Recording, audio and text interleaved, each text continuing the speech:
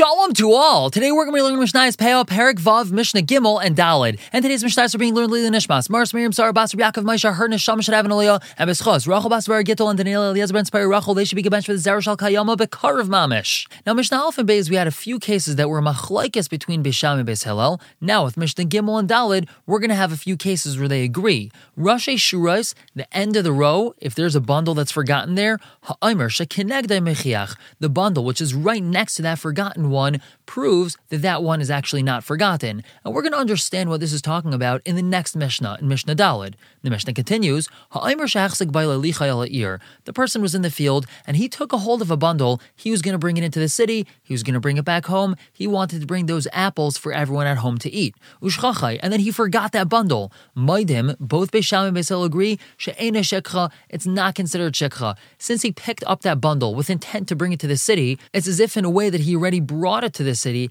and then there's no shekcha over there. And now moving on to Mishnah Daled, which is going to be an explanation of the first part of Mishnah Gimel. Ve'elu hein rashi shurais. This is considered the end of the row. Now the Mishnah does something interesting. It pauses for a little bit to talk about a different case, not the first case of Mishnah Gimel. Now for this case that we're going to be talking about, we have to imagine that we have a row that has 15 bundles in it. 15 bundles in the row. And the Mishnah tells us, two people started gathering those bundles, and they started from the middle of the row. This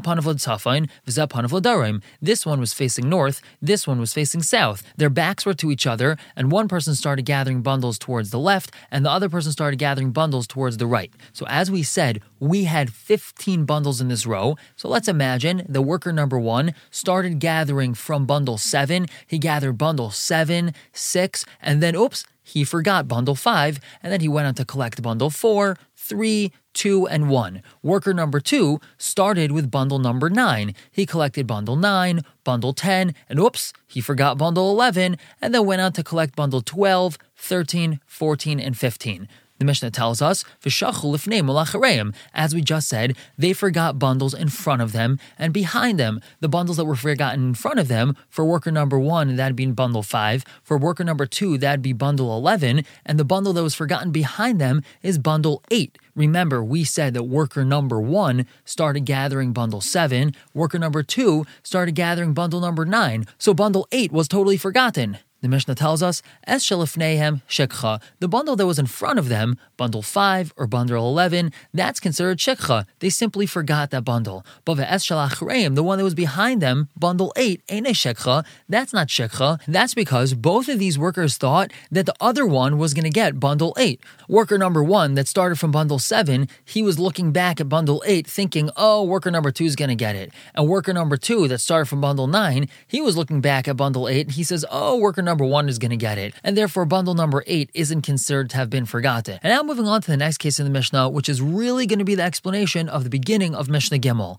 For this, we have to imagine that we have a field that has 10 rows of 10 bundles each. So we have 100 bundles in this field, but they're neatly arranged in 10 rows of 10 bundles. The Mishnah tells us, we have this person who started gathering these bundles, and he started from the beginning of the row, and he started collecting bundle 1, bundle 2, bundle 3, all the way to bundle 10. But v'shachach lefanav ula achrav, he forgot a bundle in front of him and behind him. Forgetting a bundle in front of him means he forgot the last bundle in the row, he forgot bundle number 10. Forgetting a bundle behind him means he forgot, let's say, bundle number 5. Shalafanav ene shekcha, the bundle that's in front of him is not considered shekcha. Bundle number 10 that he forgot, it's actually not shekcha. V'shala achrav shekcha, but the one behind him, bundle number 5, that's considered shekcha. Why is bundle number 5 shekcha? The Mishnah explains, that's because it falls under the category of Baal Tashuv. The pasuk tells us that if a person forgot a bundle in the field, don't go back to get it.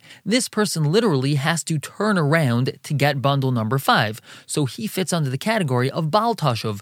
Don't turn around. Don't go back and get bundle number 5. The question is, why is it that bundle number 10 is not considered shekcha? And the answer is as follows. He collected bundles number 1 through 9 and left bundle number 10. Let's say that he's going to start from row number 2 and collect bundles 1 through 9 in row 2, and then he's going to go to row 3 and collect bundles number 1 through 9 and do that through all the 10 rows of his field. What's going to be left at the end? He's going to have 10 bundles lined up very neatly. And it's going to turn out that those bundles that were left over aren't considered shikha. It's not like they were left over. They are their own row in and of themselves. It's a special row that all the bundles are labeled bundle number 10. So just because he forgot bundle number 10 in row 1, that doesn't mean he really forgot it. It's possible he was going to leave over all the bundles that were labeled number 10 and gather them all the way at the end. Let's go back to the beginning of Mishnah Gimel now. The Mishnah had said, Rashi Shurais, the end of the row, if a bundle was forgotten over there,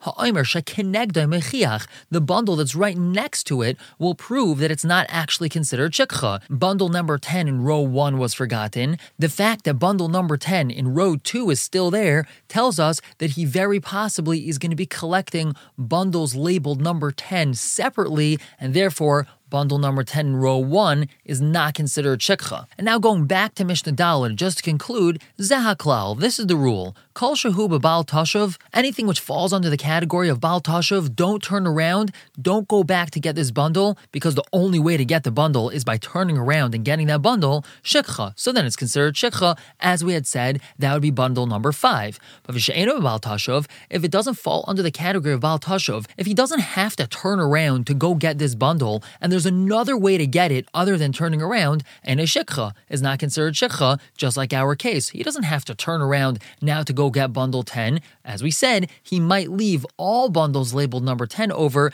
and that's not considered bal tashuv that he has to turn around to get it. He's just gathering them in a different way than he gathered the rest of his field. We're going to stop here for the day, pick up tomorrow with Mishnah Hey and Vav. For now, everyone should have a wonderful day.